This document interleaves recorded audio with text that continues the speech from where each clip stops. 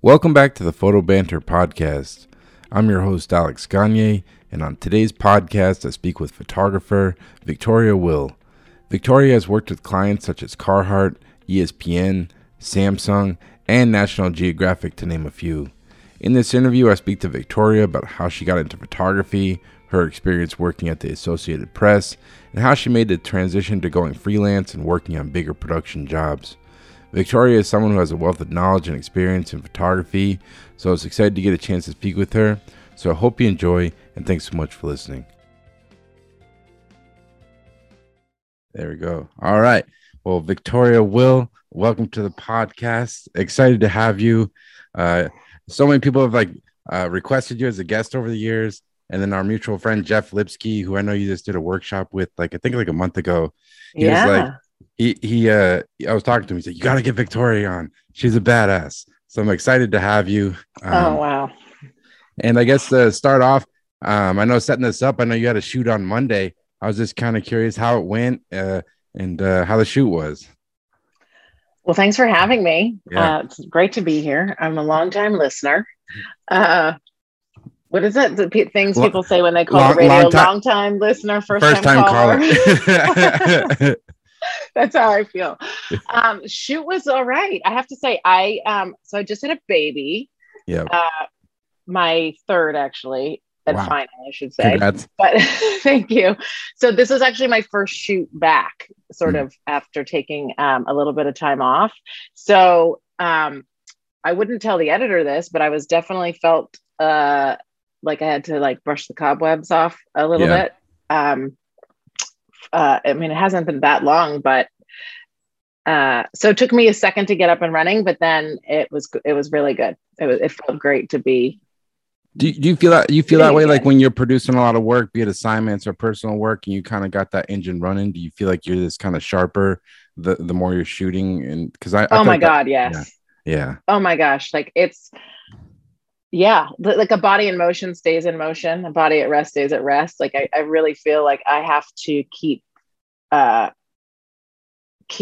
being creative. Like, that doesn't necessarily mean shooting, but I'm definitely sharper, as you said, when I'm shooting more often. Yeah, definitely. And I know you kind of touched on you just had a baby. I was curious in talking to you.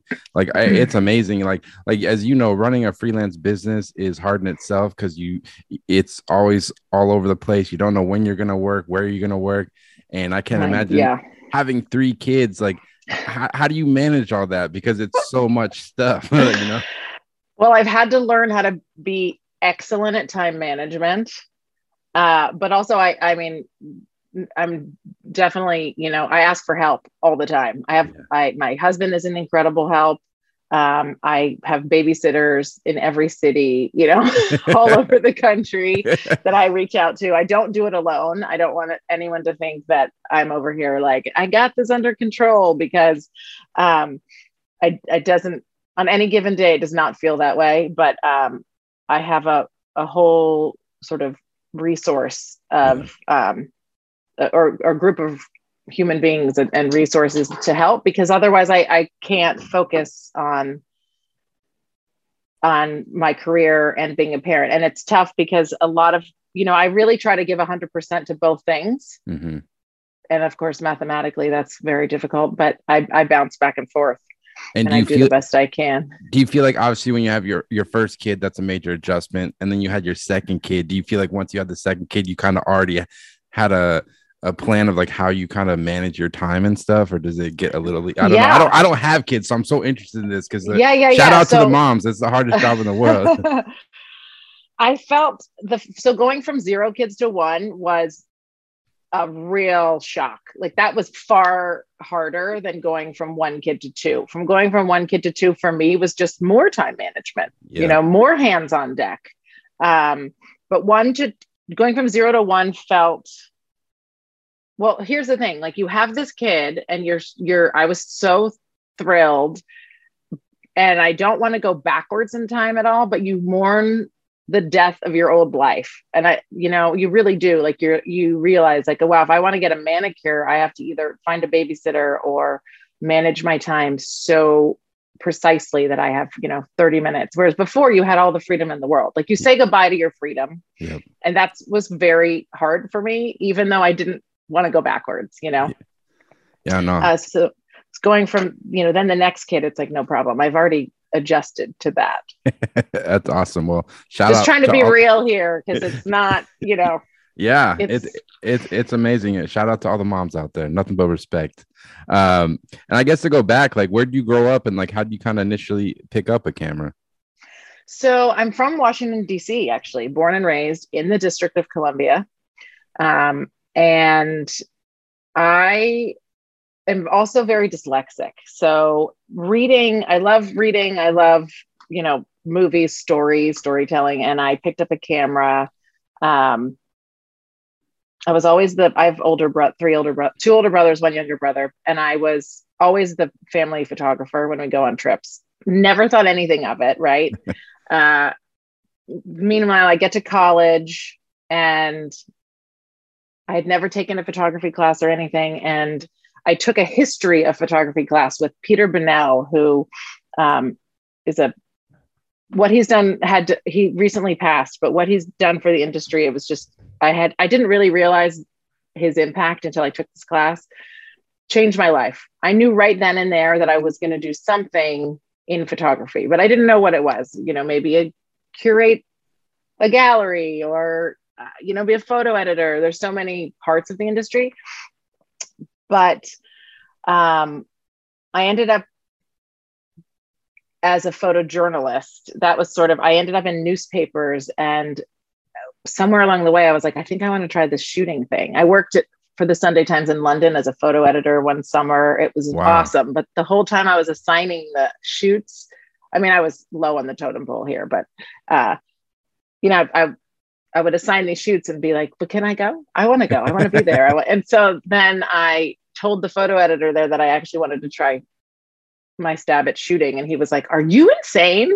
Like, don't you want a normal life? Like, don't you want to know what you're doing next week? No, like, that's not exciting. No, exactly. I was like, no. So I started in photojournalism.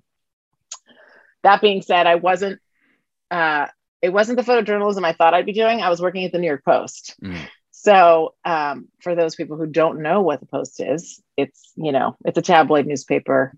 We did a lot of great assignments, but there's also a lot of nonsense. They always got the bold white letters on the cover. It's like huge print. It's like the big, yeah, exactly. It's a little sensational, like to, ruffle feathers. And it was an amazing place to work, though. Like I learned so much there. I learned how to be a utility. I could shoot anything. I could shoot a perp walk. I could shoot a portrait. I could shoot, a restaurant review or whatever was going on, And that's kind of cool. Even looking at your work now, like you do a lot of different things. Like you do like portraiture, and then you have like a whole fashion section on your site, and then you'll have like your personal project, and it's still it seems like you kind of bounce around in different kind of genres of photography a little bit. Yeah. People ask me, what do you do? I say, oh, I'm a photographer. And they're like, oh, what kind? And it's hard for me to answer that. I think the short answer is I shoot people. Or, honestly, when people ask me, I just say like I shoot at weddings. I don't even shoot weddings, but I just like instead of having to have the conversation of explaining, that's the first thing people say. Do you shoot weddings? I'm like, yeah, this makes more sense. Like, yeah, that's what I do. Yeah, it's hard to put what I do in a box, but hilariously, I was listening to something the other day, and the interviewer asked this woman, what's the worst advice anyone's ever given you? And the answer was pick one.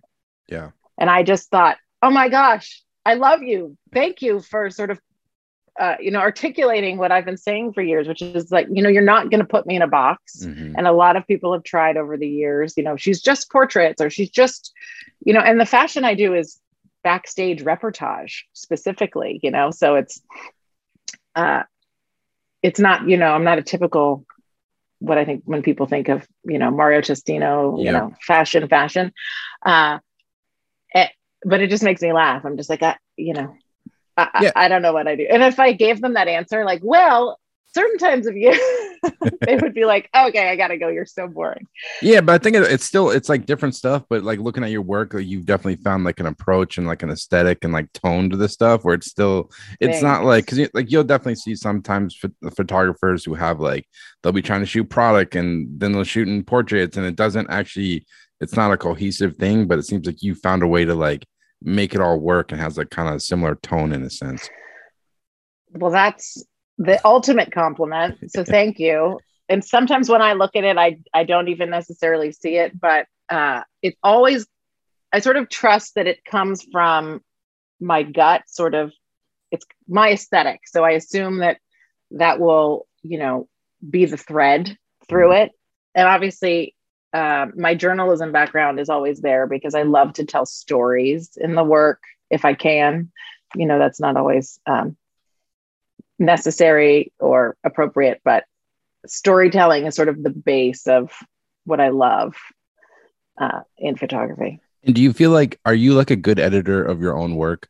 Because that's like something, I struggle with, especially the longer you do it. And like when you're trying to like edit your website or your portfolio and you have more to pull from, are you someone, do you seek advice from other people to get their opinion? Or like, how do you kind of approach this, the editing? And okay, so I used to be horrific. Like that's like a borderline being nice. Okay, so I used to be really terrible at it, and I'll tell you a story in a second. But to answer the question, I definitely have gotten better, and part of that is the confidence in myself, sort of to sort of see and trust what I'm going for. Mm-hmm.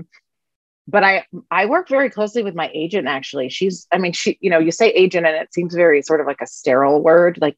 My agent I've been with her for 10 years and she's very hands-on and we do a lot of editing together, and I trust her implicitly, especially because she understands the market in a way I don't. Like I'm coming from a place of emotion and mm-hmm. I love this image and this was so difficult to make. And she'll be like, yeah, but it's not speaking to me. And she is the one who really has helped me grow my career, and done so not by saying, oh, hey, go shoot this. This is the trend. She just says, if it's inspiring to you, it's going to be inspiring to everybody else. And the first time she said that to me, I just sort of went, all right, here we go. And that's kind of the motto that I try to go by. But I'll go rewind a little bit. I used to take workshops all the time to learn. Right. So because I studied art history and photography. Ultimately, that was what I ended up majoring in school, but it wasn't a art school. So I wasn't learning actually anything practical. Oh, really? So it was all this, like the history and everything. It wasn't like photo school where like they give you assignments and stuff like that. No, I did take photography classes and I did do a sort of a gallery exhibit at the end but it was not, I didn't learn lighting. It was a lot of theory and, not when I see some of the kids that graduate from RIT or SVA, I'm like, holy crap, you are so ahead of where I was. So back to the editing here, because I was at a newspaper, I would have to edit my own assignments all the time, but I would send the photos I just thought they wanted, and I often was right that those were the photos they wanted, but the work didn't necessarily speak to me. Mm-hmm. And I remember I went and did a workshop with Norman Jean Roy, and we had an assignment, and I went and did my assignment, and I was just mortified. I was embarrassed. I didn't want to show any of the work. I was like, I can't, this is terrible. And he said, all right, let me sit down with you and edit. And we went through and he picked a photo. He's like, this one's beautiful. I love this. Like, this is the one from the take. And I just stared at it and was like, oh my God, like something changed in me where all of a sudden I was like, okay, I have to literally edit for me and not what I would think everybody else wants to see. Yeah. And that took, I don't know why that's what it took. And it was this sort of aha moment, but the realization for me was a bit about just trusting my gut and having more confidence in my work. And I think it was so obvious to me at that moment that I had no confidence in it. And I just needed to kind of like fake it till you make it a little bit. Yeah, it's like growing pains. Like, I think that's like, especially with like assignment work. I don't know if you ever had this feeling like, because especially when you're starting out, you get a client, you get your first assignment, and you're like so hungry to like do a good job and you want to retain that client and get more work. And it's like sometimes I feel like in the beginning I would just send them so much stuff. I was like, oh, if I send them tons of photos, that means I did a good job. But like, but as an artist, you still want to have like, you want them to pick the right photo. You know what I mean? Like, with the assignments you do now, like what's the process? Like if you just do like editorial portrait shoot, like how many selects are you sending them? Like how do you approach like what you, because you want to make them happy, but at the same time as a creative, you want to put your favorite work forward. Totally. So first of all, I can even speak to mistakes that I've made where I've gone on assignment and again tried to please them so much that I just did such a mediocre job and then wasn't hired again. And when I think back to those, I'm like, what was I thinking? Like, why did I shoot that way? Why did I approach it that way? It was so, I just, thankfully I've grown as a human, not just as a photographer. So now I still kind of have to go through that process. I do a big edit right from the beginning. And then I go in and I start working on the photos that I really love. And then, so I kind of make that sort of second edit.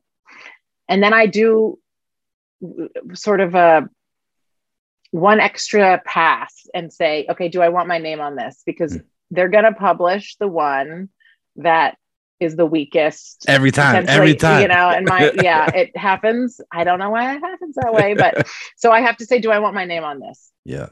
Because my thought process used to be is, oh, I'd love to show the editor just how much I did. Look, I did 5 setups. They only asked for 1, just trying to over deliver. Yeah. And in over delivering, I think I watered down the meat of the assignment. And, so shame on me for sending that one, basically, is that's how I think of it. Yeah, it's all just kind of building confidence. And I feel like even now, like obviously you're doing bigger and bigger jobs, or you're like doing motion projects now. Is it still the same type of like you feel like you're still learning and still building your confidence in terms of like the scale of the jobs you're doing from year to year? Yeah, because don't you need to push the envelope, right? I think if you're making great work all the time, then you're not trying anything new. So, well, I should say when you're on assignment, show up with your A game. But I'm always doing personal shoots and trying other things, or after on an editorial assignment, after I know the client's getting what they need, I'll try XYZ. I think evolving, I crave that. I don't know if that will ever go away. Just always wanting to learn and try something new. Yeah, it's like the magic of photography and seeing what's happened. Yeah, I know for myself, like I've had times where I just keep falling into the same like setup. Like, I got this light magnifier and I use this over and over. And I finally had to like force myself just to like fuck around. Like I put this snoot on this head and it doesn't make any sense, but let's just see what it looks like, like. Yeah, exactly. It's like, when I start bringing the same stuff and I know I'm falling into the same pattern and I have to sort of snap myself out of it. I have this, when I was mostly, this is an older, when I was still at the newspaper, I was doing that all the time, just setting up a seamless with the same, I would use a beauty dish with a grid, and I still love that quality of light, but I look back now and I'm like, oh my God, all of my work looks the same. But because you get comfortable, and complacent, and you're like, like it's gonna work, but it's like you got to like push yourself to like try different shit. Exactly. Yeah, it's so tough. The word comfortable is a funny one, because I always think about how I make the best work when I'm uncomfortable, and so I have to be comfortable being uncomfortable. And that's what photography is to me. Like it was being uncomfortable, with a big personality in front of me, and just like deal with it, Victoria. Like, this is why you're here, and sort of learning to tolerate that discomfort. That's part of the growing for me was figuring that out. Do you feel like you've always been good at like dealing with people and like communicating your ideas? Because like obviously you work with like a lot of big name people, like you photographed everyone from like Brad Pitt. So I've always been. Oh yeah. I'm blushing over here. He's just as dreamy as they say. I think that I've always been a good communicator, right? Because I have, well, I don't know, divorced parents, three brothers. Like I just had to be direct. Yep. However, I would get so nervous. Two things that happen. I would get nervous, or I would get caught up in the photography of it. I would just get caught up in the lights. Yeah. I got to try this. I'd have to do this. And then I would lose that direct line of communication. And so when I sort of figured that out and sort of eliminated that, I think that's when I really became a better director. Yeah. Sort of articulating what I need and how to get somebody there. Yeah, and it's really hard to do because, as you know, sometimes these like scenarios you get thrown into to like photograph someone at a location, there can be a lot of noise. It can be like just oh my god, the people, the background, and then this person's they're not even focusing, and then you got your whole and that's hair like and makeup, publicist, this, that.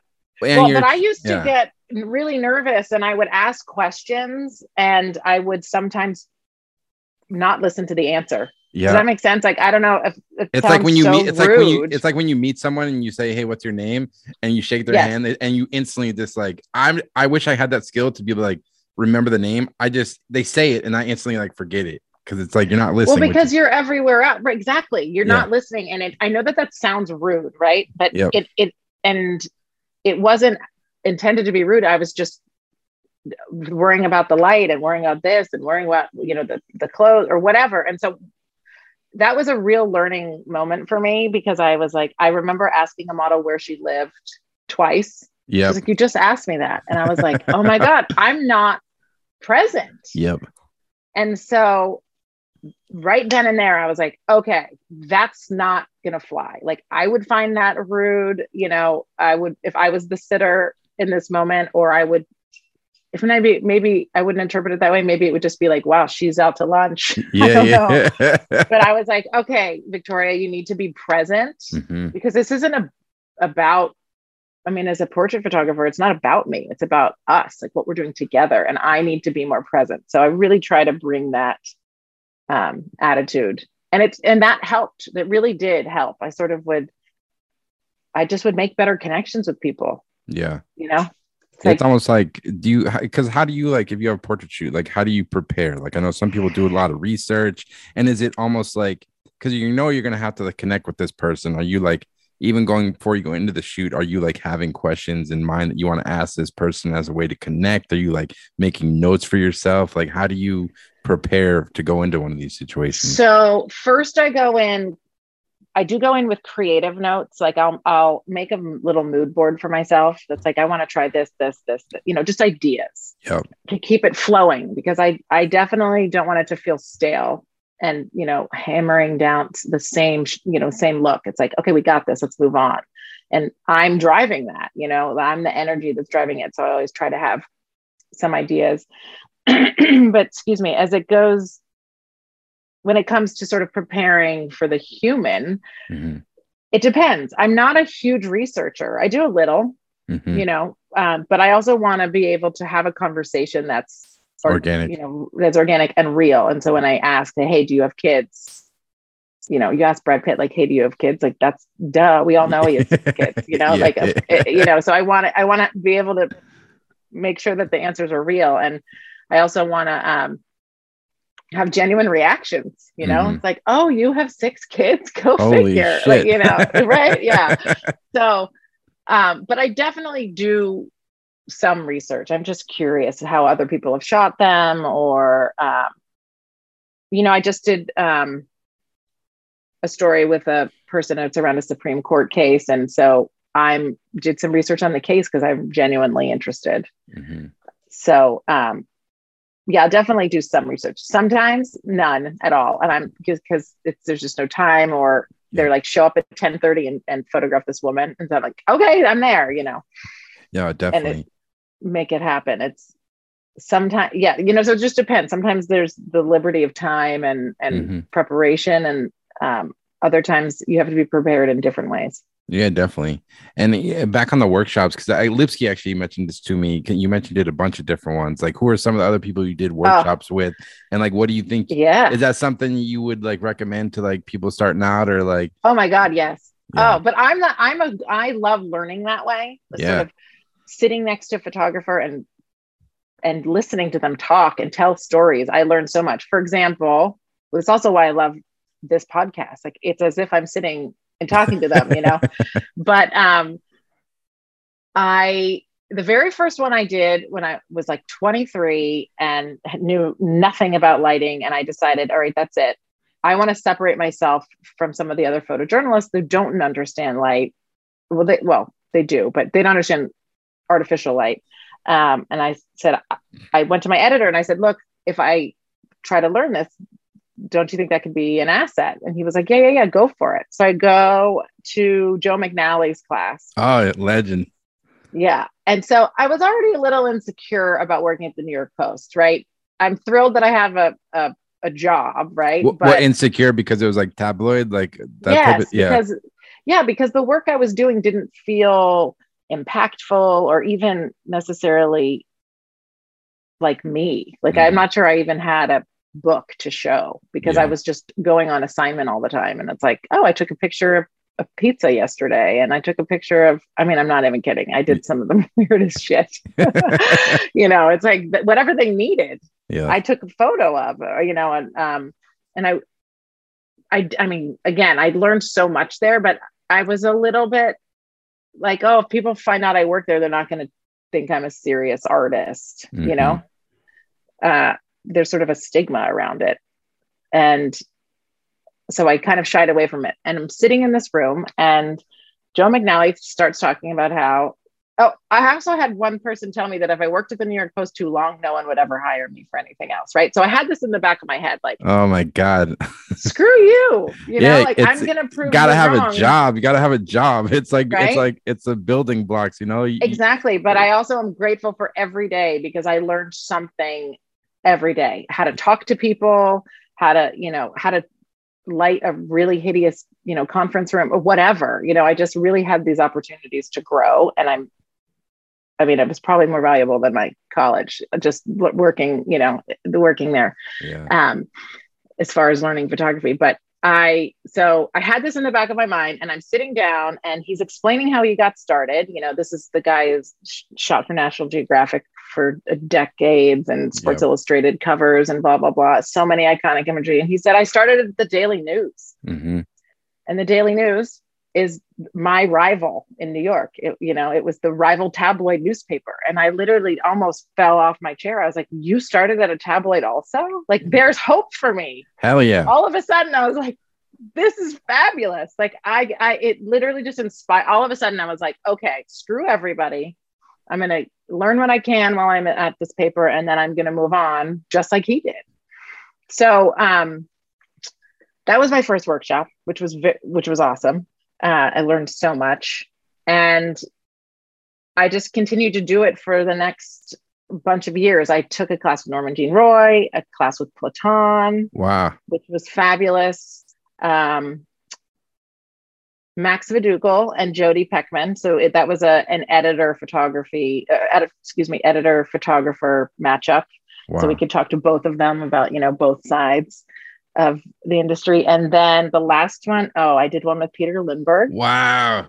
Yeah. Legend. What was that like? Where was that? Like, So the last two I've actually done in the last couple years. Nadav Kander um, and Peter were both at the Palm Springs Photo Festival. see, that's awesome because I think a lot of people, I would imagine, they start to get hired and you're doing big like entertainment, advertising, and other cool stuff. And a lot of people could probably have the mindset of like, oh, I can't be doing workshops now. Like I'm an established photographer. But I think it's just so awesome to hear that you're still out there, just like, Oh man, I'm there. yeah, it's Like inspiring sitting because there with a notebook. I'm like, yeah, bring it, yeah, just yeah. hearing about how, what inspires them, how they grew in their careers. I mean, Peter, we're talking 40 years of photography, Yeah. insane. And, just his anecdotes about how, he said, someone asked him like, well, what happens when you turn in your selects and some of them are out of focus? Because we all know Peter's work has that sort of soft ethereal look, right? And he was like, well, they're not all out of focus, only about 40%. And his assistant who was there turns to us, he's like, I would say 20% are in focus. And I was like, yes. I'm so glad that happens to him also, and it just sort of, I don't know. I all of this stuff gives me confidence, I don't know why that is, but it just sort of makes me feel like we're all in this together and we all make the same mistakes. And but they also have so much wisdom and experience. So I learn so much every time. And I'm always looking. I think Palm Springs is going to come out with their list soon and I'll take a look. Nice. And, I'm not the only, sort of working photographer who ends up taking them. It's a whole slew of us. Yeah, it sounds fun because it sounds like summer camp for photographers. It's like it's awesome. I love it. I've met so many amazing people and connected with them there or at the Santa Fe workshops. That's the other one. Yep. That I did. I don't know why it's sort of a focused week of photo camp, literally. And it's a type of personality, right? Who wants to go do that. Like we're just photo nerds and I think it's fabulous. And we sit around and I talk about everything. We talk about software and hardware and this and lighting and everything down to, music. Where do you find, where do you go for inspiration? Yeah, because it's like the busier you get and like you have a family and you're running a business, like the opportunity to actually sit down and like talk to your peers and like pick their brain on stuff, it never happens. So it's like, and you have to carve it out. It's very precious to me and it's so important. And I love it. I wonder, I'm trying to think of who's out there that I would want to go to their workshop. Is there anyone is on your list? Damn, I mean, so many. I really like. I love. Todd Hido. He's like of course. Yeah, he does one at Palm Springs. See, I talked to that guy. I had him on the podcast like a couple years ago, and he was just. I just admire it. Like I've never really delved into that kind of fine art world. But looking at his work, he really just does like what he wants. Like I know he does some commercial work, but he pretty much like he found a way to like just shoot like the stuff he wants, makes books, sells prints to the shows. And it's just like so impressive to me, like that you can do that, Yeah. Yeah. It's like the winning ticket. I mean, I think anytime as a photographer, you're hired for you, like your point of view is a win, But to be the person who's all, he's dictating that all the time. Yeah. He's pretty impressive. I have a lot of his books. Wow. Who would be someone you'd want to workshop? It's like asking me my favorite restaurant in New York. It's like, I have so many. And the minute you ask me, I remember nothing. Yeah, it's hard.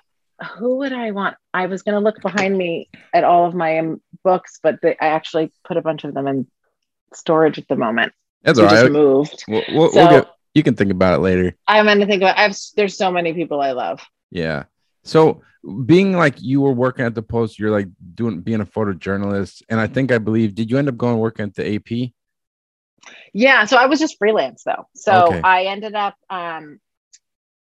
sort of getting to a point where I felt like I really had learned everything I was going to learn at the paper, and it was holding me back at a certain point. And I told this story actually to Jeff. So on when we did that workshop, but I was on an assignment shooting pickle juice. I'm not kidding. Like artisanal pickle juice, right? Because it was a food trend or a drink trend was a pickleback shot. Yep. Right. And this restaurant made their own artisanal pickle juice. And for whatever reason, they sent me to go shoot it. And I was like, you know what pickle juice looks like? Mm-hmm. Yeah, it's not great. So I'm trying to make this look interesting and not like a shot glass of piss. And I got a call and it was Rolling Stone, and they asked me if I was available to shoot a portrait the next day. And I had to say no because I'm a staff photographer at the New York Post. And I immediately said to myself, that's it. You're done. You're out. Like, it killed me that I wasn't able to do it. And, that was like the dream. Right. And so that was instantly, I turned around and was like, I got to figure out, I'm done. I got to get out of here. I didn't turn around and like quit and drop the mic. I figured out like, all right, you got to leave. You got to put in your notice. You got to figure out how you're going to navigate this freelance world. And I went to AP, and reached out to them and said, hey, I'm available for freelancing now. Yeah. And that's how I started working there.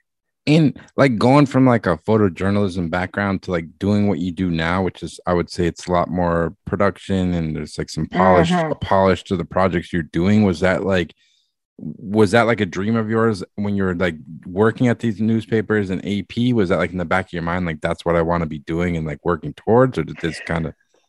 Well, I wanted to work towards taking better portraits, right? So that's another, I just was sort of naive. And again, in one of those workshops, I learned, I was talking to Norman and I said, Norman, I love this photograph. It was of 3 people.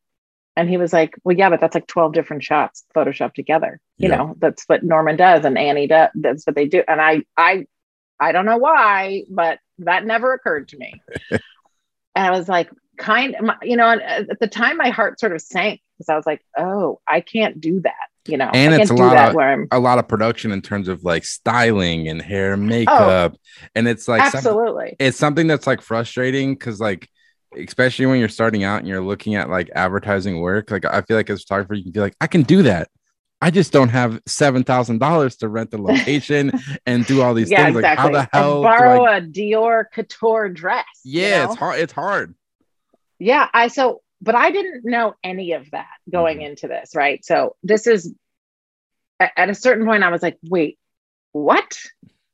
I'm never going to be able to do that. I'm that first of all, it's journalistic ethics. I can't do that. Yep. But the learning how to do that just felt so overwhelming to me. And that I sort of decided at that moment that I really wanted to do everything in camera as much as possible.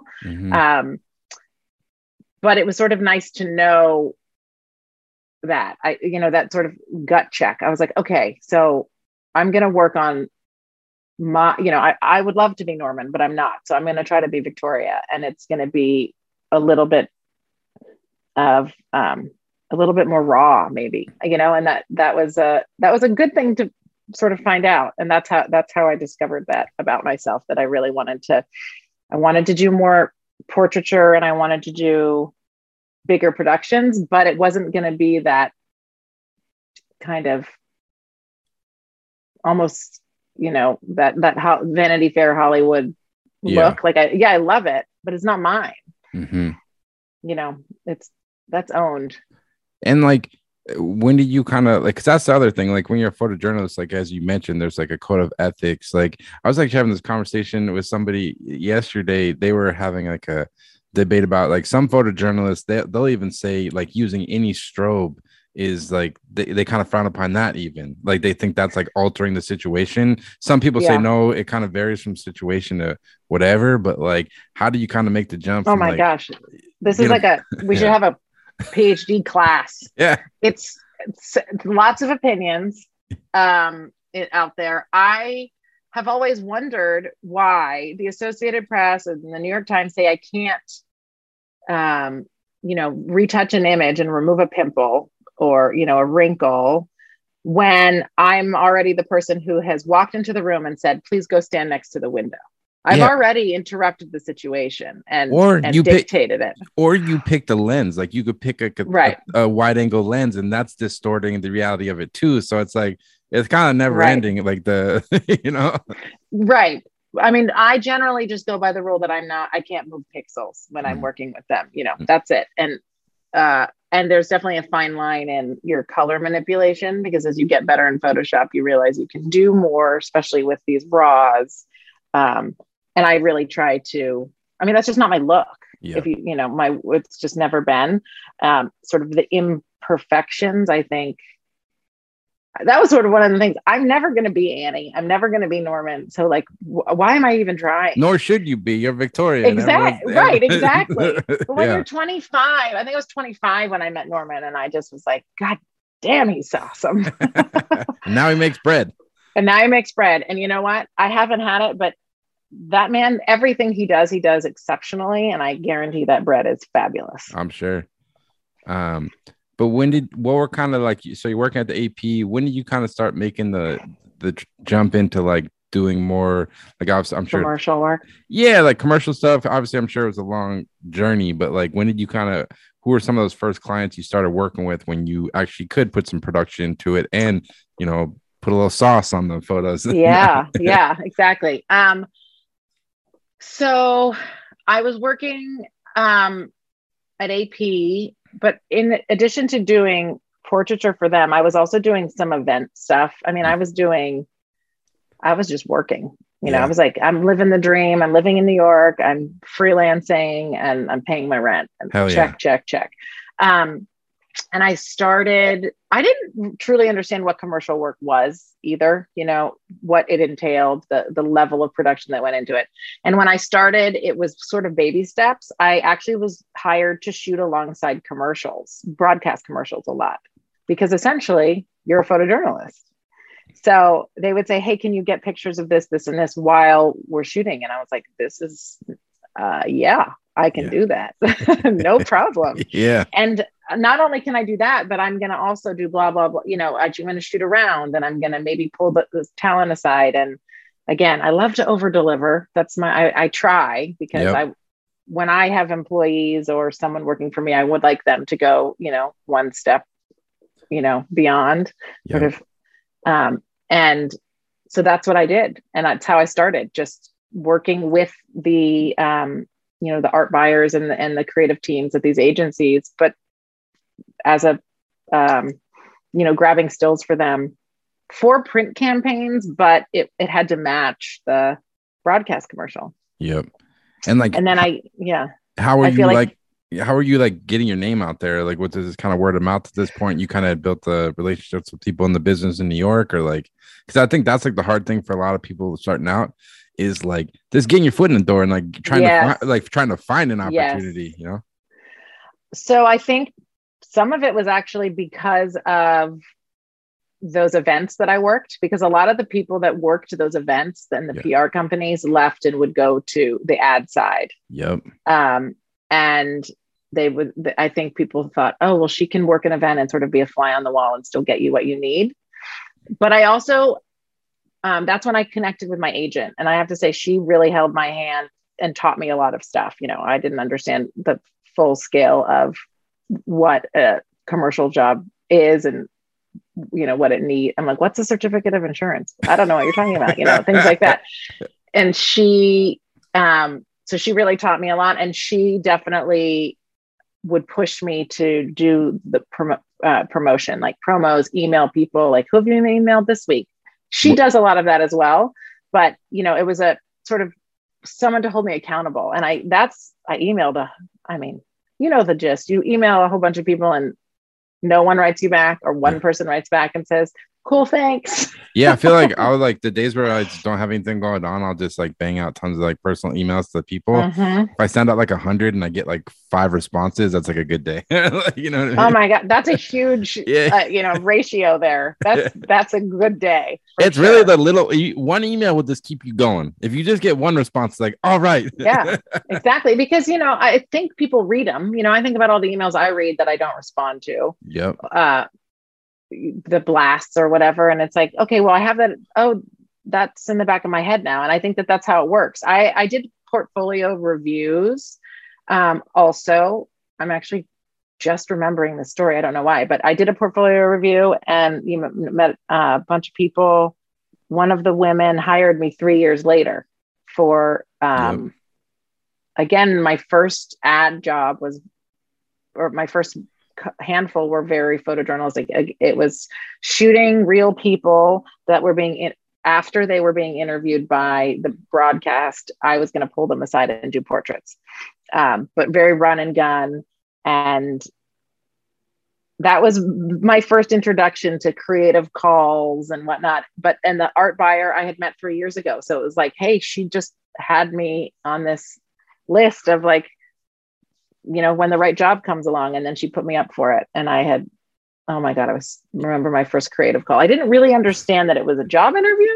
Yeah, you're basically like pitching yourself to like get it's a sales call, really. Like it's like completely. I thought we were just going to talk to creative and be like I'm packing my bags. Let's go. I didn't really know that. Yeah, it's tough.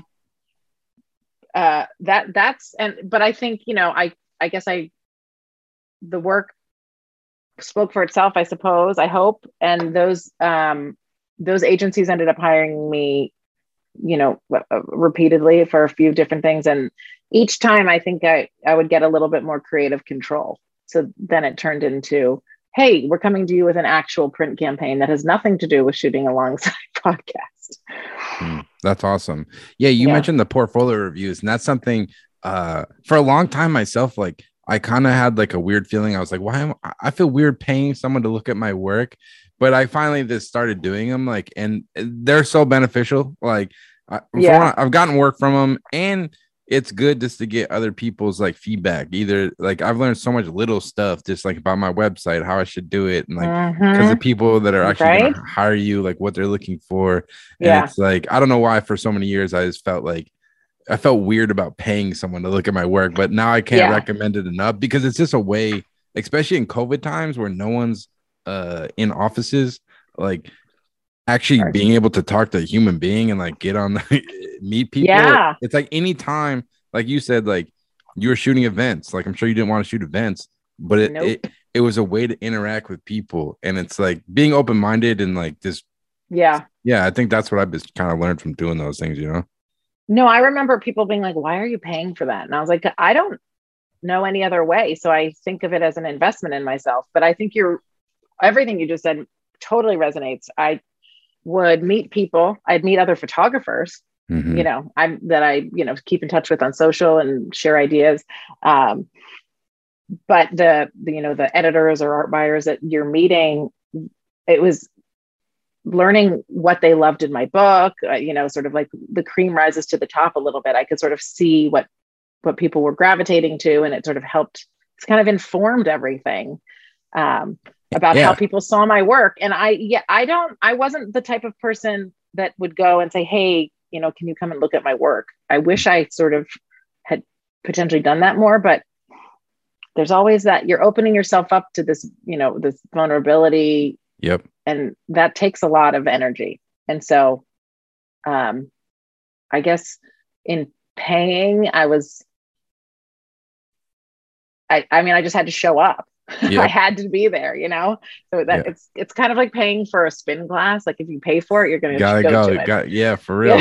Yeah. It's like another thing, like as some of the ones I've done, like you'll meet with some person and they'll be like, we don't really have, your work's not right for what we do. But I've had plenty of times where like, I got a friend that works at this place, like I'm going to connect you. So it's just like any way to like kind of connect. That's the name.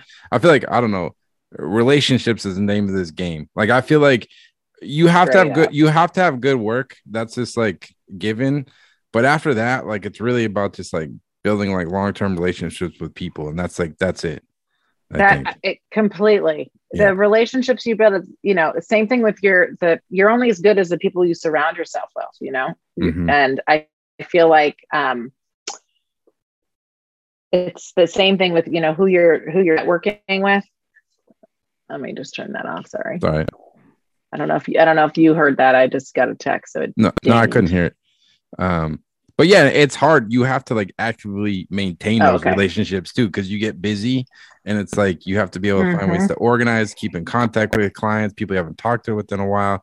It's like that's one thing, especially once you get busy shooting, like maintaining all that. Well, keeping up the relationships, I mean, that's a full-time job, number one, in and of itself. But also, I think the FaceTime at those things is so important, because they're like, wait a minute, I connected with this person really quickly. Maybe that will happen when she's shooting a portrait for me, or you know what, she's really going to handle that high maintenance client I have. And if I have to be in Prague for 12 days, I would like to be with her because she looks like she's going to be a lot of fun. Exactly. Whatever that they're trying to whatever they take away is fine with me, because I'm there to present myself, and that FaceTime is invaluable. And in COVID times, I do it on Zoom a lot.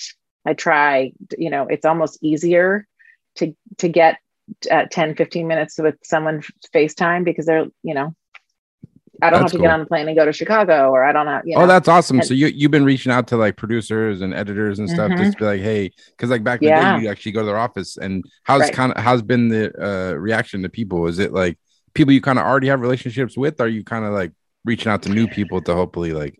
I'm trying to reach out to new people mostly, and it's been great. It's funny because I always will try to set up, I'm just sitting in my new office right now, and we just moved in, but I get people, they're sitting in their beds. I'm like, I love this. I'm like, what's up? That's hilarious. Or they're in their bedroom and I see their bed behind them, and I'm like, I love this intimacy. This is like what I thrive on, like seeing people's spaces. So fun. But it's been a whole mix of new people. I've reached out to some older people that I haven't seen in a while, or it's been years since I sent them new work, because obviously it's hard to keep up, and I don't want to bombard people. But relationships, man, it's sort of the meat of everything. And like, obviously you have a rep now, like you kind of touched on it. Like when you partnered with your rep, like were you actively looking for a rep, and like what do you feel like what do they kind of bring to the table for you now? All right. So I was sending out email blasts to every rep I could possibly find, because I thought, like, I need a rep. And once I get a rep, all this work's going to just come flying in the door. Right. And I was talking to some people, and they were interested in me, and then people that I was really wanting to be with weren't interested in me. And I was sort of a balancing act. And then I ultimately got an email. I sent out this email blast, and I got an email back saying, who's with the woman who's now my agent, saying, hey, I love your work. I'd love to meet you. Let me know the next time you're in LA. And I said, oh, funnily enough, I'm going to be there on Friday. Yeah. Which was a complete lie. That's the way you got to do it. That's the way you got to do it. Totally lied. I was like, here's my shoe, foot in the door. I'm taking it. And she said, great, let's get coffee on Friday. And I booked a ticket and went. And we've been like happily married ever after. I say that because I actually speak to her sometimes more than I do to my husband. Like we're on the phone all the time.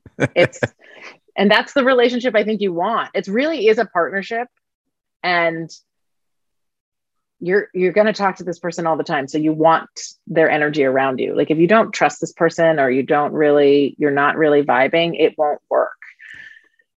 And like, what do you feel like they help with like the marketing, and I would imagine, I don't know if they do estimates for you, but like, do they give you a lot of creative input? Like, hey, you should like shoot this type of work, and so you have it on your website so we can target these clients, or like, what is it they kind of help you with? Like, I guess. I'm like, where do I begin? So she really, so I touched on it earlier where I said, there's accountability. Like, oh, have you reached out to so-and-so today? Oh, what are you doing today?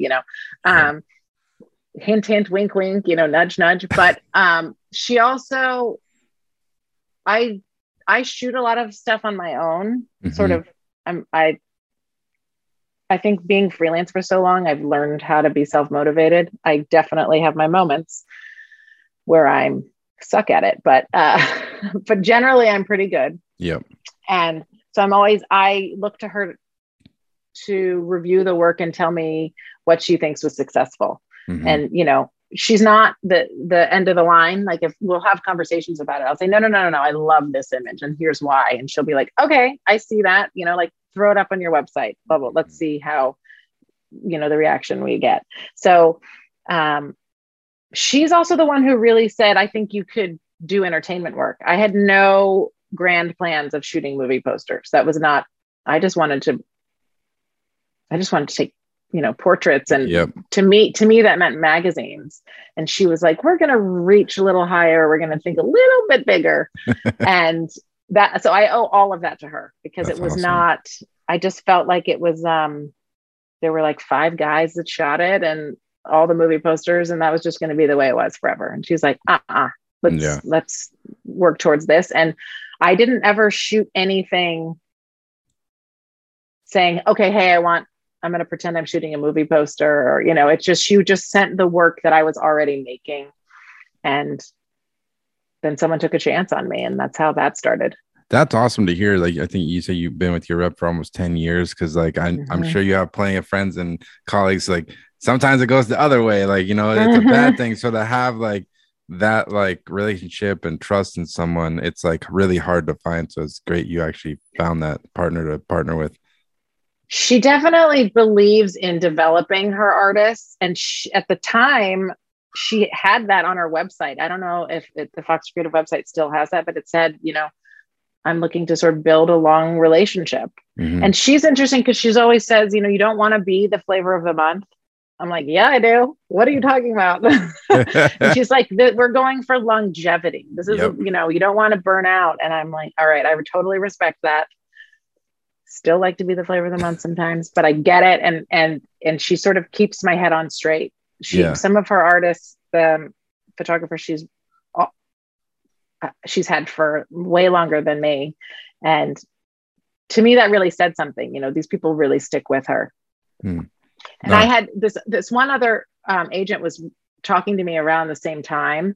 And I actually ended up calling some people on their roster just to sort of get the vibe. Yep. And they were like, they're not that warm, like they don't have the best bedside manner kind of thing. And I was like, okay, well, I'm the opposite of that. Like I need that sort of comfort.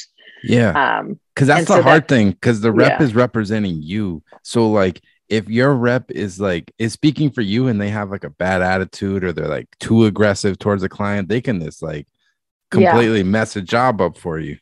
Totally. And, they had successful photographers, so I knew they were doing something right. Mm-hmm. But it was just a gut instinct. And again, I make that joke that like we're married, but we really do talk that much. Like it's like anyone who's in your life all that often, you want to enjoy what's happening. Like I feel like I'm growing. I feel like she supports me. It's more of I think that's a good way of putting it. Like when a job comes in and it's overwhelming and I can't, it's hard for me to wrap my head around. She's like, let's just go through it line by line, and we do that together. And that sort of backbone is really allows me to focus on just being creative.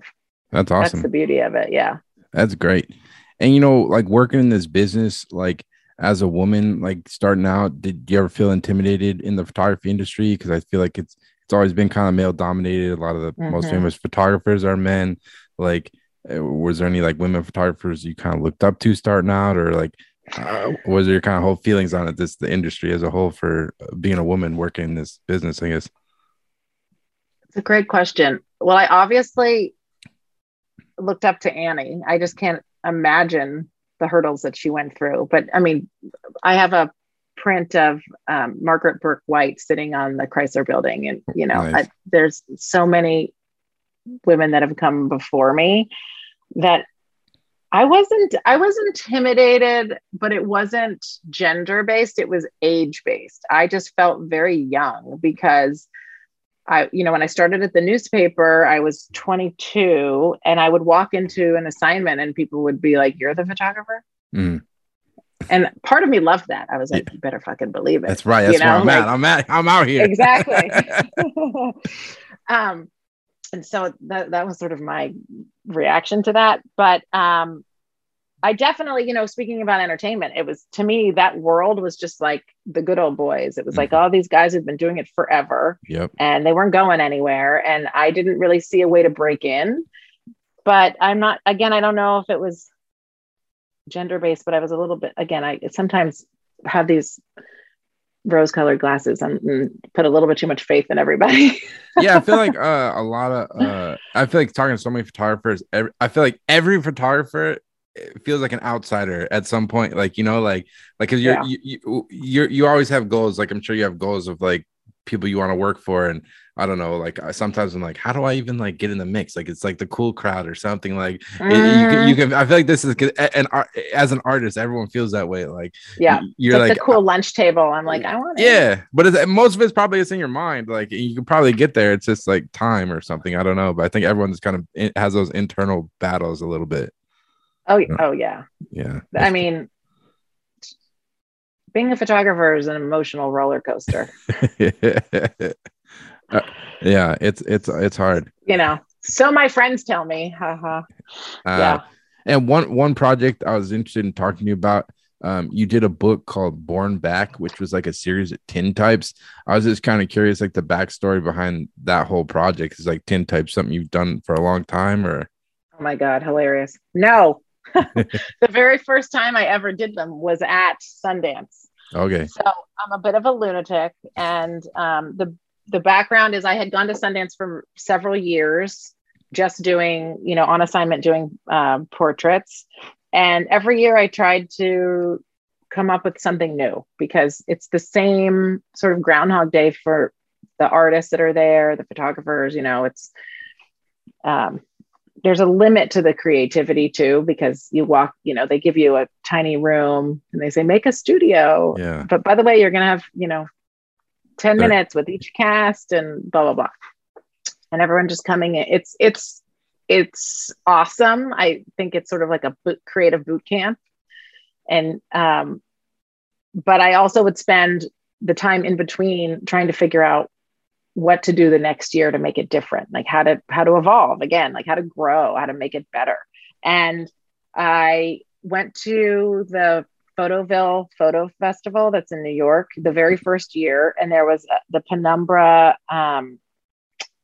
studio was there making tintypes, and I had a tintype made of myself.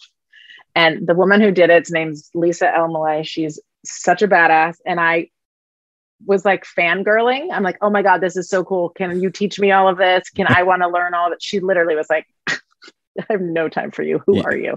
And I've become friends with her since, awesome. Years later. And she's like, I had been breathing ether for 12 hours. I didn't want to talk to anybody. Like I smelled, I was sweating all day. Like then you come rolling in. She doesn't even remember, but she's like, this is probably what happened.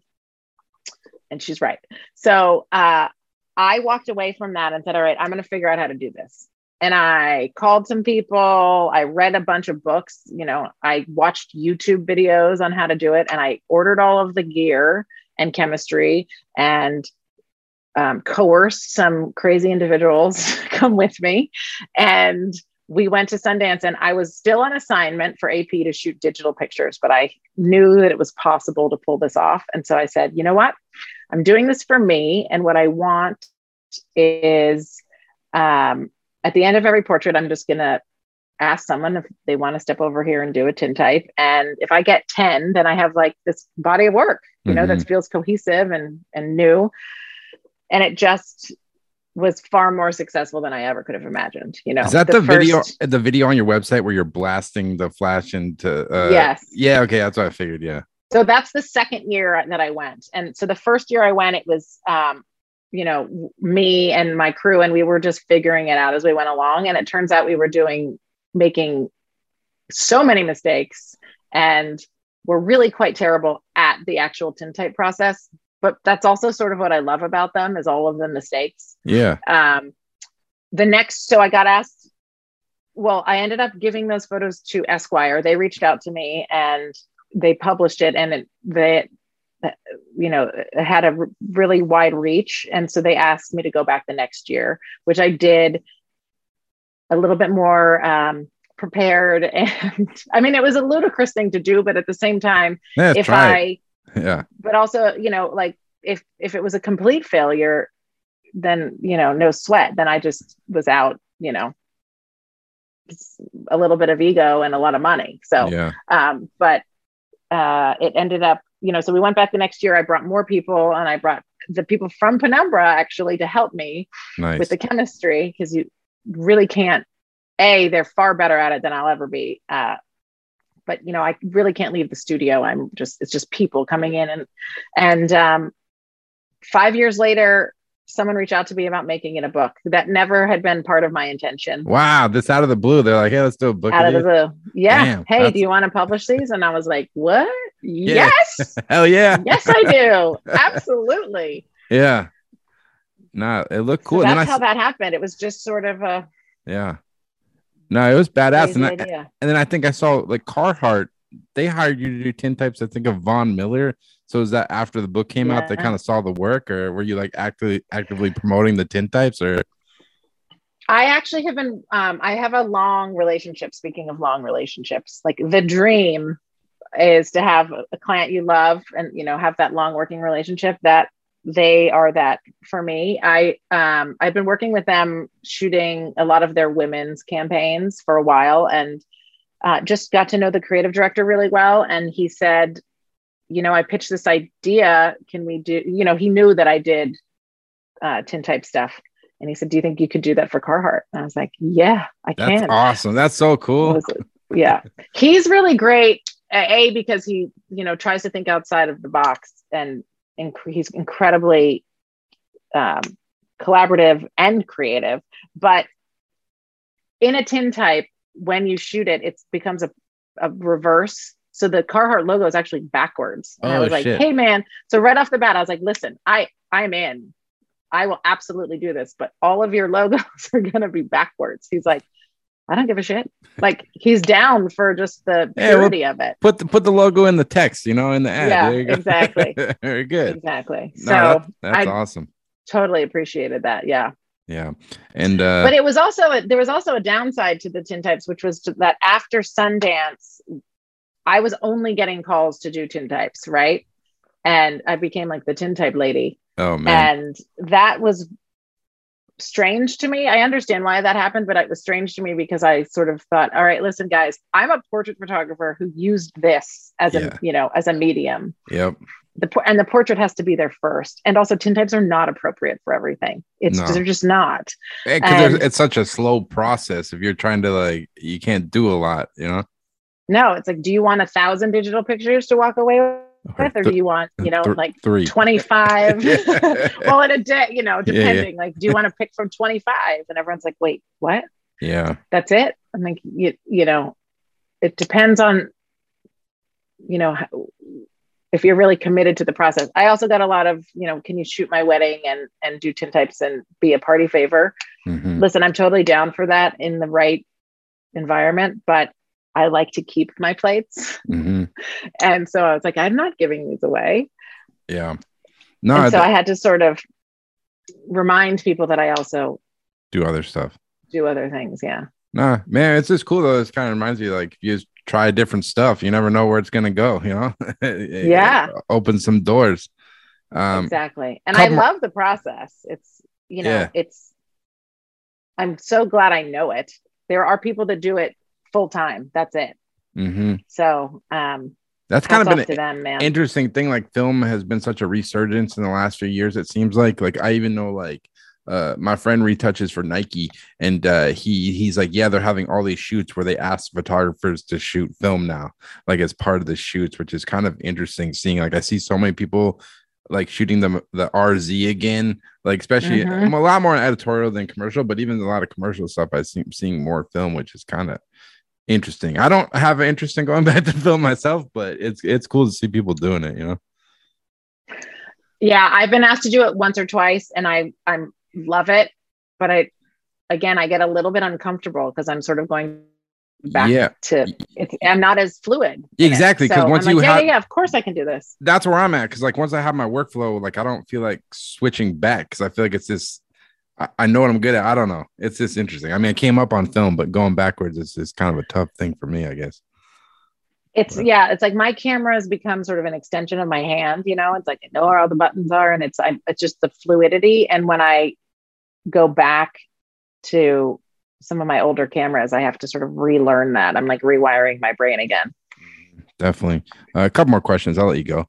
No, I'm having a blast. All right, cool. Yeah, it's great. One project on your website that was really interesting is called Extraordinary Measures. I was kind of curious, what was kind of the backstory with that project, and like how long you kind of work on that for? Oh, thanks for asking about that. So my oldest brother has Down syndrome, and I, in college, did a project with him, just, photographing him at work, some of his friends, just sort of, again, it was very photojournalistic. I shot it with a Pentax 6.7, and it was a project that I always loved and I always wanted to come back to. And I always had grand plans of sort of saying, this is a space that I would like to work in because I know it. I grew up with it. And, but also it's important to me. I think there's a lot of misconceptions about people with disabilities. And one of them is that there isn't a place for them. And there is. My brother has had many jobs and has worked the last 12 years for the Washington Nationals. Wow. And yeah, it's, and I want to sort of share that with people. And then I thought I was going to I've had all sorts of plans, like, why are there never any Down syndrome models? I want to do fashion photography. Well, some people have actually beat me to the punch on that one. But it's one of those projects I think I'll always work in this world. And I was connected with a company called Community Options. And what they do is provide housing support and employment for people with disabilities. So oftentimes they're people coming out of institutions, because that's what a lot of people did for a very long time with when they had a child with a disability. I mean, my mother, the doctor said to her, "Do you want to take your son out?" It was 1971. She was like, "Yeah, I think I'm going to do that." But they were right then and there saying, we don't really know a lot about this, and here's an option, which is to institutionalize. So yeah, a lot of people did that, and now this programs like Community Options will help families figure out a way to have supportive homes and communities. So basically they can, these individuals can live on their own with roommates and whatnot, but they have supportive care. They're nurses if they need medical assistance, things like that. So I got connected with them, and they're all over the country. And I have just been traveling for some time, trying to meet all of the people that are part of their community, because some of them have been with them for 15, 20 years. Some are brand new. And Extraordinary Measures was to me, the people who work in this industry go to Extraordinary Measures all the time, but particularly during COVID, because people with intellectual disabilities tend to also have genetic medical conditions, which make them, high risk when it comes to COVID. So diabetes and asthma, I mean, you name it, there's all sorts of things that and just keeping that community safe. And when I say this community, I mean the community of Community Options. So I went and photographed both the caretakers and the people that they work with. And do you feel like, obviously you grew up with your brother having Down syndrome, do you feel like there's anything you've learned getting to see other people around the country that also have Down syndrome, maybe something you didn't know, they have different experience, or anything you kind of feel like you've learned through the process of like getting to photograph all these people? Yeah, I mean, part of it is just to sort of stop. I mean, just don't make assumptions, like meet everyone with a blank slate from the beginning, the same way you want everyone to meet you. There's sort of, I've always been blown away by the fact that my brother, he doesn't really have the ability to hate. It's just not part of his DNA. I mean, yeah, he doesn't like Brussels sprouts. Like, he doesn't, there's lots of things he doesn't like, but he doesn't have that visceral, I get that anger, and that it just doesn't come naturally to him. And I think I've seen him, he's going to be 49 this year. And I think I have, seen him angry a handful of times. And even within the anger, there's not a hate. It's a disappointment. It's just different. And so I always think about that, like, well, where did I learn to hate things Yeah. along the way? But this community and people with intellectual disabilities or physical disabilities, are vastly underestimated and underserved. I love seeing people with disabilities put in the workforce. It's just, it makes me so happy, but also it brings them a sense of accomplishment and purpose. And they are, everyone I ask loves to tell me about their work. They love to tell me about, their friends at the office, or how they commute to work. There's just a sense of independence and autonomy. And I think it's a very long answer, and the short version is, I think that they're underestimated, and I'd love to show that we have a blind spot when it comes to definitely this group of people. Do you feel like you think you would ever do like a show or a book with this? Because I feel like there's so much, because unless you like have a closer relationship, like even myself, like I don't know anybody personally that has Down syndrome, but like I feel like there is like, do you think you would ever do a book or anything to help kind of, I feel like a lot of people probably learn from kind of hearing the stories of these different people and stuff like that, Absolutely. I mean, I'd love to. Again, I don't know if that's the dream, I think, but I start a little bit with just like bite-sized goals. Yes, that's secretly back there, but I want to sort of just continue the project and see where it goes. There's so many different ways it can go. And sometimes I think I sit and try to come up with the next step when really I just need to go shoot it, and it's going to come. Definitely. And that's my next, that's the next move, which is just to go get back out there.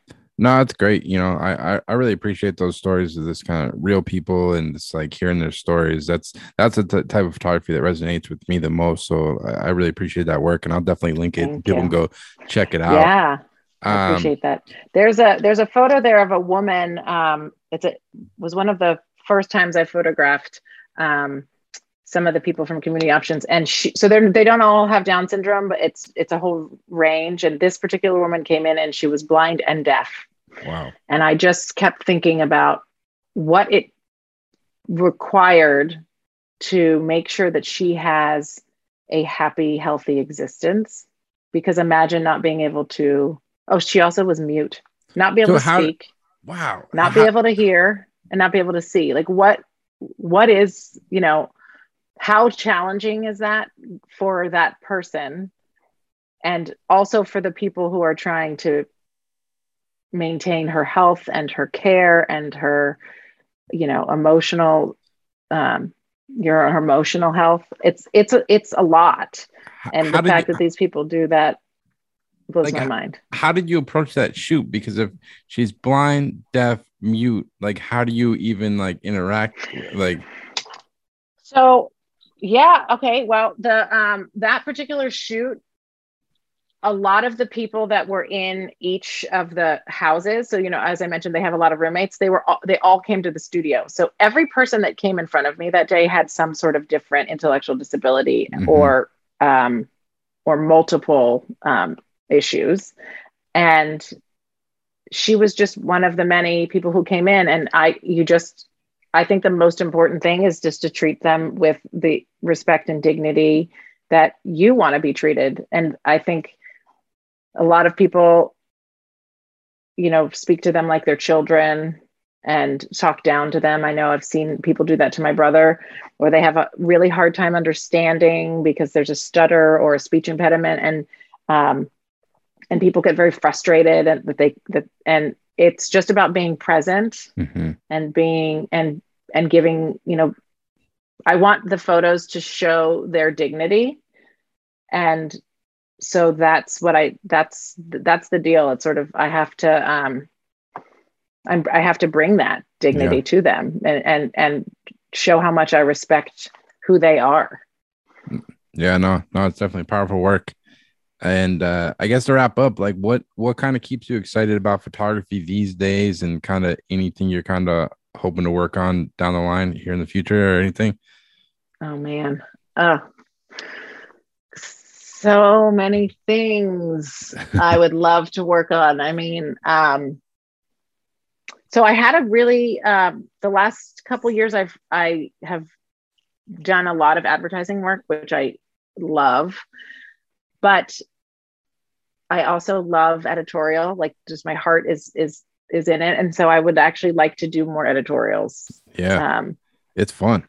yeah, it's really fun, and just throw out a lot. They're sort of, more they're like smaller vignettes, and so Mhm. you can sort of, I can do more of them, so I have inspiration boards with ideas pumping, but um, I've never not been excited about photography. Is that weird? No, that's where I'm at. Like, it's funny, like when I talk to people who are like, because there's definitely like friends who I have who are photographers, and I think it's more of kind of like a job to them. And that's fine. Like, but for me, like it's my all day, every day. Like, I love it. I love looking at pictures. Totally. That's why I started a podcast, is to like chop it up with other photographers. Yeah. And it's like I can't picture myself doing anything else. And it's oh no, there is no plan B here. I always think at the beginning of the year, I'm like, all right, like what am I gonna shoot this year? Like, because you never know. Like, I always think about that at the beginning of January. I'm like, all right, at the end of the year, what's my like portfolio gonna look like? Because I know I'm gonna have some new stuff, and I don't know what's coming down the pipeline, and it's still just exciting every year. And you can't anticipate it, no matter how hard you try. Nah, it's like like, hey, can you shoot an aerial out of a helicopter? Yeah. Oh yeah, I can. Like, didn't see that coming, but let's do it. Yeah, I think back to the way you're talking about, like in December, I'm like, what? Never saw that coming. It's never thought I'd end up in Greece for whatever, it's that's the beauty of it. Mm-hmm. I mean, the downside is that it's unpredictable. Yeah. And when my friends are thankfully very understanding, when yeah, sure, I'd love to be at your wedding. Yeah. Yeah, but not if Netflix goes. Sorry. That's hilarious. They're used to like, hey, I know I said I'd come to dinner, but that's what they always say. Like, photographers always say, like, if you don't have any work, just plan a vacation, and then that call will come in for a job. I mean, that is the truth. Every time I book a flight, the phone rings, and I'm like, why didn't I do this last week? That's awesome. Well, especially those slow periods. In fact, I might go book a vacation.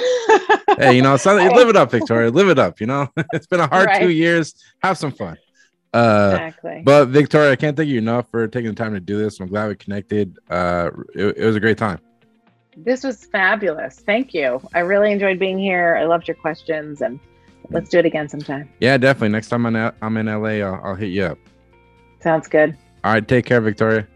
All right. Take care. Bye. So there you go. That was the Victoria Will interview.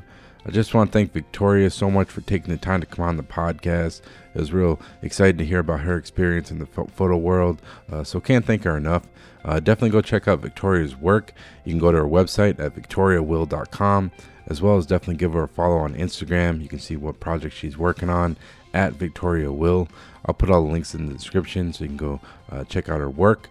And as always, I know I've been kind of slow to be releasing episodes lately. That's kind of been busy. But, I'm still going to keep posting up episodes. I've got some more coming. So definitely check that out, as always, on YouTube, Apple Podcasts, and Spotify. And as always, thanks so much for listening, and take care.